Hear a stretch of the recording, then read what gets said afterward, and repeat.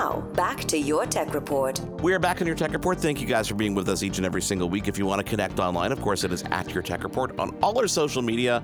Fun long weekend ahead of us with Thanksgiving here in Canada, not in the States. Sorry, guys, you're going to have to wait. But October is exciting, not only because there's a lot of cool tech events going on, but October is Ergo Month. So when we talk about ergonomics, we love talking to our friends over at Kensington. So I'd love to welcome my next guest, a recurring guest. This is probably your fourth time on the show, Lisa. I think so. Lisa Skidemore-Schuler, how are you? Thank you so much for joining me on this long weekend, taking the time away from the pool and everything else that's not work. Yeah, thanks for having me, Mark. Appreciate the time. Lisa, it feels like the world is getting back to normal, whether that's a true statement or not. People are back in work in offices. Work from home is still going on in some places. The kids are back in school. I don't see masks as much as I would normally. So when we talk about Ergo Month, in our past conversations, we've talked about the home office and the hybrid. What is top of mind? What are people talking about? What's the buzz in Ergo space and Ergo Month for you? Sure, yeah. So Ergo Month has been a long-standing tradition in the ergo world that basically it stems from an ergonomic association basically claiming October is Ergo Month. And the reality is that a lot of people don't know what ergonomics is. So even today, even post-pandemic, getting back to normal, people are still talking about ergonomics from a comfort perspective. They start thinking about ergonomics when you are thinking about, I'm getting older, my back hurts, my wrist hurts, those types of things as they're working longer hours, as they're getting burnout at their jobs. So we take the month of October as an important time to really raise awareness about ergonomics and really think about why your wrist might be hurting. What can we do to prevent that? What can we do to help those long hours at the office or traveling with your work stuff? What can we do to really combat that not nice feeling with that buzzword of ergonomics? I want to play a game here with you, okay, to try and break this down and help people kind of understand not only the importance of ergonomics, but also kind of explain what it is. And, ChatGPT is the big thing these days. People are talking about AI. So let's pretend for a second, okay, and we'll compare and contrast, okay? Sure. Let's pretend for a second that, Lisa, you are ergonomics ChatGPT, and I'm going to ask you to explain ergonomics in a way a 5-year-old would understand. Sure. Yeah, I love being ChatGPT. So, Mark, today we're going to learn about comfort in your office. When you are uncomfortable in your office or at your desk, you want to try to figure out a way to make it feel better.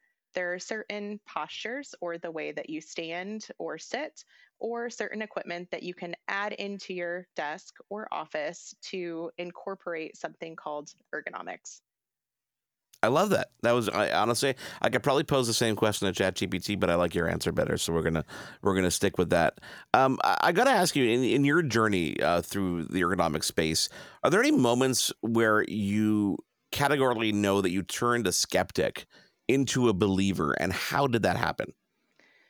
Yeah, I think that is why I love ergonomics so much that I feel like people keep coming back for more. They are very skeptical of why is this mouse going to help me? Why is this back support going to help me? But when they change their habit to incorporate that new piece of equipment, they see what a difference that makes in the amount of fatigue that their body has at the end of the day. They usually come back and go, what else can you give me? What else can we do? And so it's almost every single case where you give someone one piece of equipment, they always come back for a second, third, or are looking for ways to amplify their workspace in every possible way after they've seen that one little nugget of comfort. What would that first nugget that you give to someone that categorically, I'm going to give this to this person, and they are going to not believe me, and the second they use it for a day, they're going to be okay, I need more. What is that first nugget that you give them?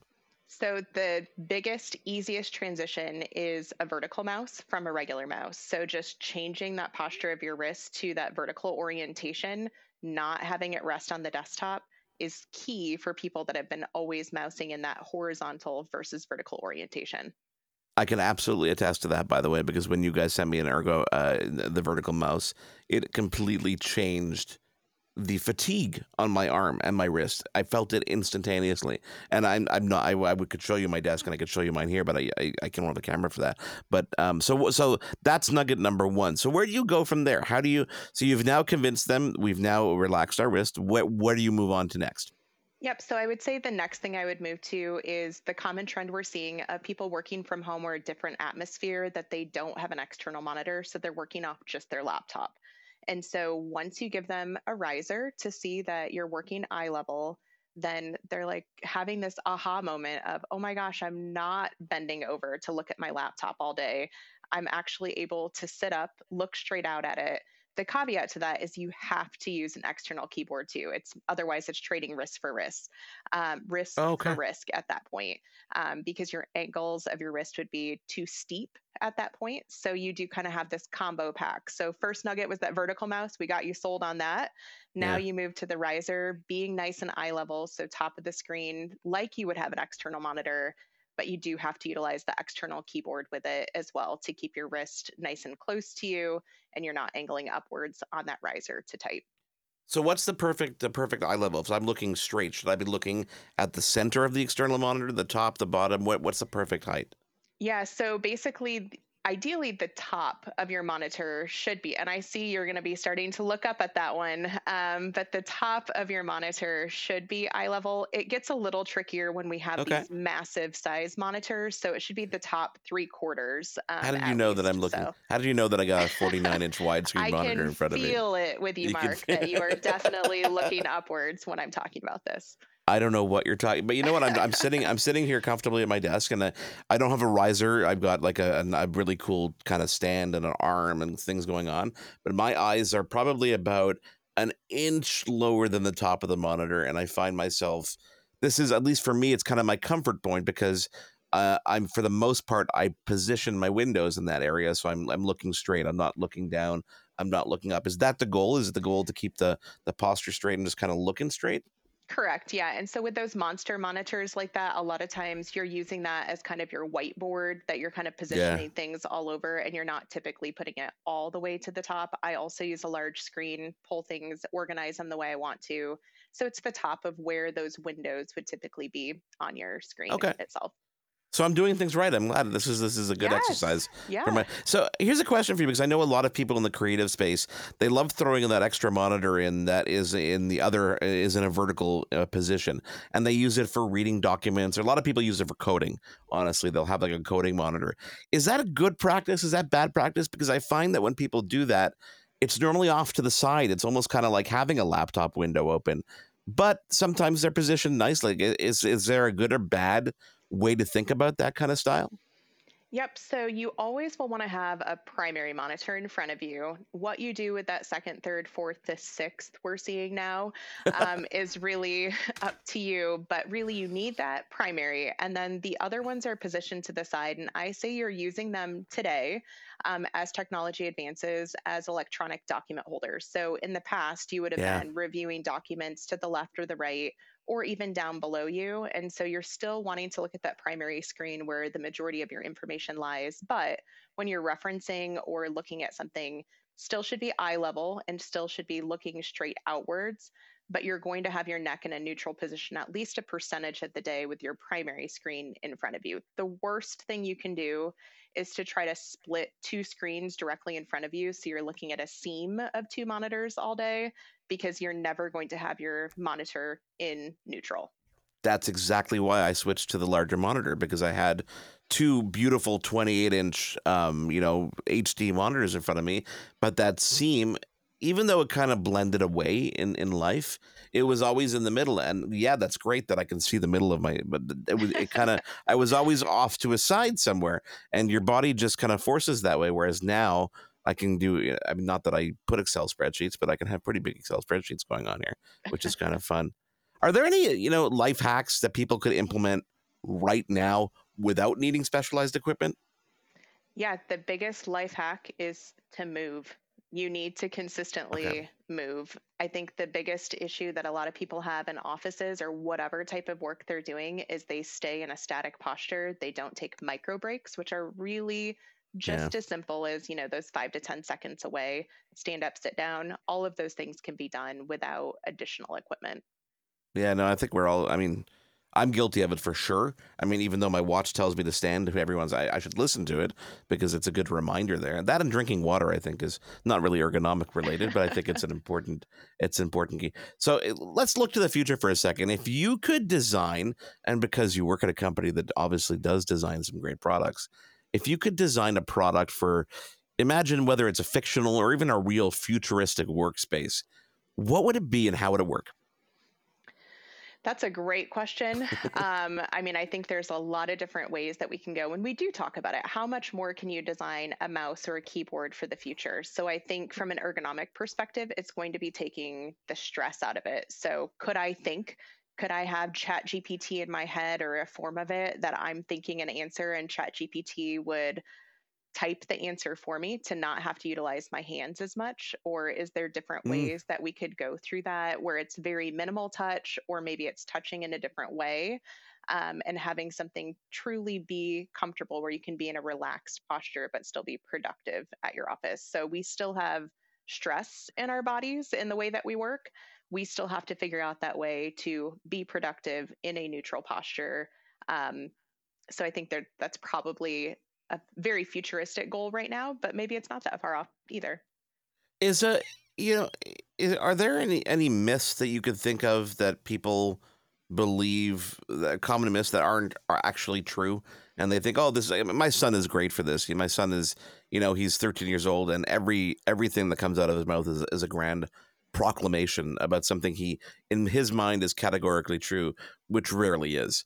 And we try we try to knock him down a little, a little easily and not make it get to his ego too much. But we're like, Zach, where does this information come from? And then you realize it's just from his own head. So are there any myths out there that people that are categorically believe in that just aren't true when it Sure. comes to ergo? Yeah. How many do you want? No, I can give you two.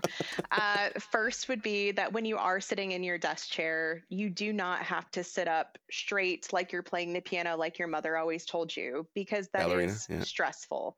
Okay. And so you do need to be able to lean back into your chair, have a supportive chair. If you don't, putting a lumbar support or something that makes your chair comfortable, or using a footrest. So supporting your body, you don't have to support your body all day. Let things do the work for you. The other myth, also related to probably seating, is yoga balls or balance balls at the workstation, that it's the best ergonomic thing I could ever do. But in reality, it's probably less than 5% of our population that has that Yeah. core strength to sit properly. Otherwise, we end up hunching over. There are benefits, to use it for exercise at the workstation or a change in posture, but to use it all day, every day for your main chair, I hope you're a bodybuilder if you're doing that. So is a standing desk something that is helpful? I know that obviously standing in your workspace and changing your position, as you talked about, is important. So are people who believe categorically in standing desks, like, is that necessarily a good thing because our body is now suddenly carrying the weight? Our legs are carrying the weight, our knees are carrying the weight all the time if we're standing at our desk, let alone people who put, a treadmill underneath there at the same time. I can't imagine that's ergonomically good for you in the long term. So, standing desks are great. All of those things are great if you use them. Basically, standing desks, I've had people that have had them that never use them, or they think they need to stand all day long. And so, really, Yeah. the key is that next movement is the best movement. So, if you have a timer for a short period of time to sit versus stand, to then go to the next movement, same thing with the treadmill. More power to you if you can be on a meeting and work on a treadmill. I mean, that's more brain power than I have personally. But it's for short periods of time or for a specific task, and that's when they really are the most useful. Um, a lot of offices give people reimbursements and money to upgrade their home office. If I got that check today, or you got that check today, what would you be buying? Well, I'll send you my address after. You can send it my way. But Here, I got a Tim Hortons gift card for you. oh, perfect. There you go. That being said, I think it depends on what type of office you're trying to set up. So I think if you're not having a dedicated space, that laptop riser, mouse, and keyboard that we talked about earlier, That's a super easy win that if you don't have a dedicated space, you can set up in your kitchen or wherever you need to set up. Now, if you do have a dedicated office, I would look more towards that monitor arm and having support built into your chair and having a really comfortable keyboard and mouse that's there. So, the furniture is always an issue with style and that type of thing in our home office. I would really go for the comfort aspect that you really can control with that stipend or that equipment type check that some companies are giving out. To wrap up our conversation here and kind of to celebrate we continue Ergo Month for the next couple of weeks, what do you have on your agenda? What are you trying to make sure people realize? What's like at the end of the day, what is your goal? I know working at Kensington, you're such a big fan of ergonomics across the board, whether it's at Kensington or not. What's your mission at the end of the day? Sure. I think it's really awareness. I mean, really making sure people easily understand small little pieces like a laptop riser, keyboard, mouse, all of those things we talked about today can really make a long lasting difference. And that's really the key of Ergo Month, is to raise that awareness. I'm personally celebrating by going to the beach to take a break from work, but that's also going to help me, just change my motion and posture and stuff. But really those small little pieces of equipment really can help give you a better work day by the end of the day. Well, so if you're listening to this now at home, I encourage you to obviously follow Lisa, but also go to kensington.com and you can find out all the cool stuff you can find to enhance your workspace. Lisa, enjoy the beach and please come back and talk to us again. Yeah, thanks, Mark. I appreciate it. Your Tech Report will be right back. I'm Jeff Woods, and I'm shining a light on music and the rock stars who make it. He just was one of those people, he stood out. He was a magic guy. He really was a magic guy. We all have faults. He had the same amount of faults as we all had. This was before Led Zeppelin. Robert was full on. I mean, he was Led Zeppelin without the band behind him. He had the hair, the jeans, the whole thing, and he was amazing. The Records and Rockstars podcast, heard around the world and yours to hear wherever you get podcasts. All the episodes from jeffwoodsradio.com. Hi, I'm Connie Thiessen, the host of Broadcast Dialogue, the podcast. We focus on Canada and the challenges facing Canadian radio and TV, as well as highlighting those moving the industry forward from podcasting and streaming to new broadcast tech. Check us out at broadcastdialogue.com or your favorite podcast app.